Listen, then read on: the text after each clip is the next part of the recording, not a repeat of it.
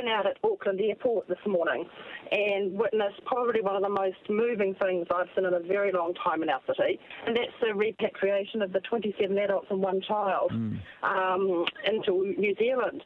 And I drove up to the airport, and the first thing I saw was about 30 motorcycles parked on Purnui Road, and they turned out to be from the Veterans Motorcycle Club. And then I drove past the workshops, and there was something like 27 hearses parked on the tarmac. That's right. It's huge. And it was huge, and it was really quite emotional just to see it. And then I drove down Massey Road a little later, and there was a lone soldier in his uniform standing on the side of the road waiting to, I guess, acknowledge these soldiers coming home. And I really had not heard of it. I don't know the backstory to it. I really don't know much about it at all.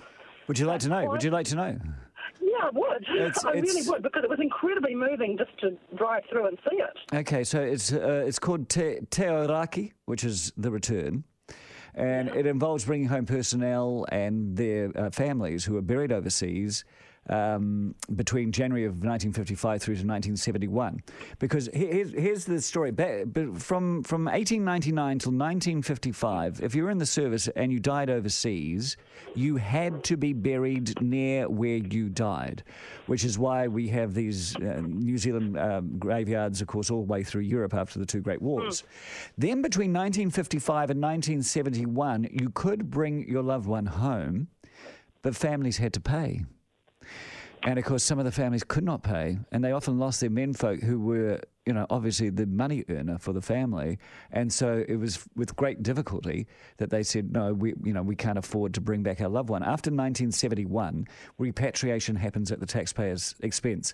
So we've got this band of people between 1955 and 1971 who died overseas, who, if their family could not afford it, stayed overseas. And, of course, what happened was the policy was changed a while back, and they've decided we've got something to do here for the families. And so the 28 servicemen and one child have been flown home. And, of course, everyone, you're quite right, 29 hearses. Wow, it was really moving here to see them. Each one of the caskets had 6 pallbearers that have come from the Defence Force, so you start seeing how many people involved here. Yeah. And over there, of course, in Malaysia and Singapore and Vietnam, a huge number of people went over there to bring them home.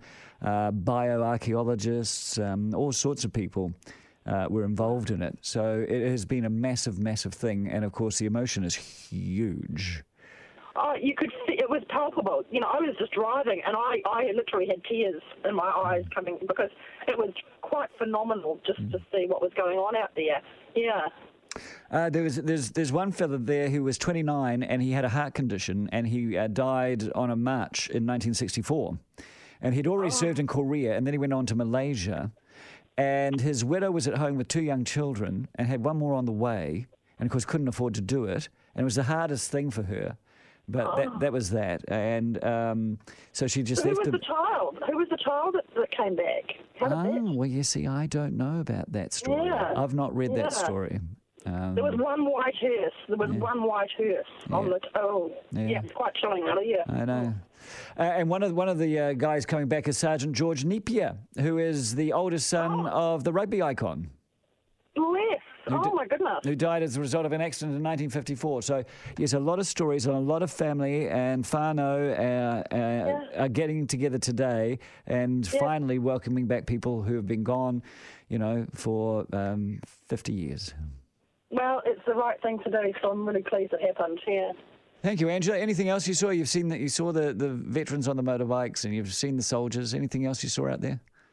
No, it was just the overall feeling of it out there, and I hadn't been aware of it. There was a brief mention on the news this morning, but there hadn't been sort of any other news about it. And it looked to be so huge, and I just was curious. I guess it'll be on the news tonight. Yeah, there'll be some amazing photos. The lone soldier on Massey Road just standing there waiting was really touching, touching, yeah.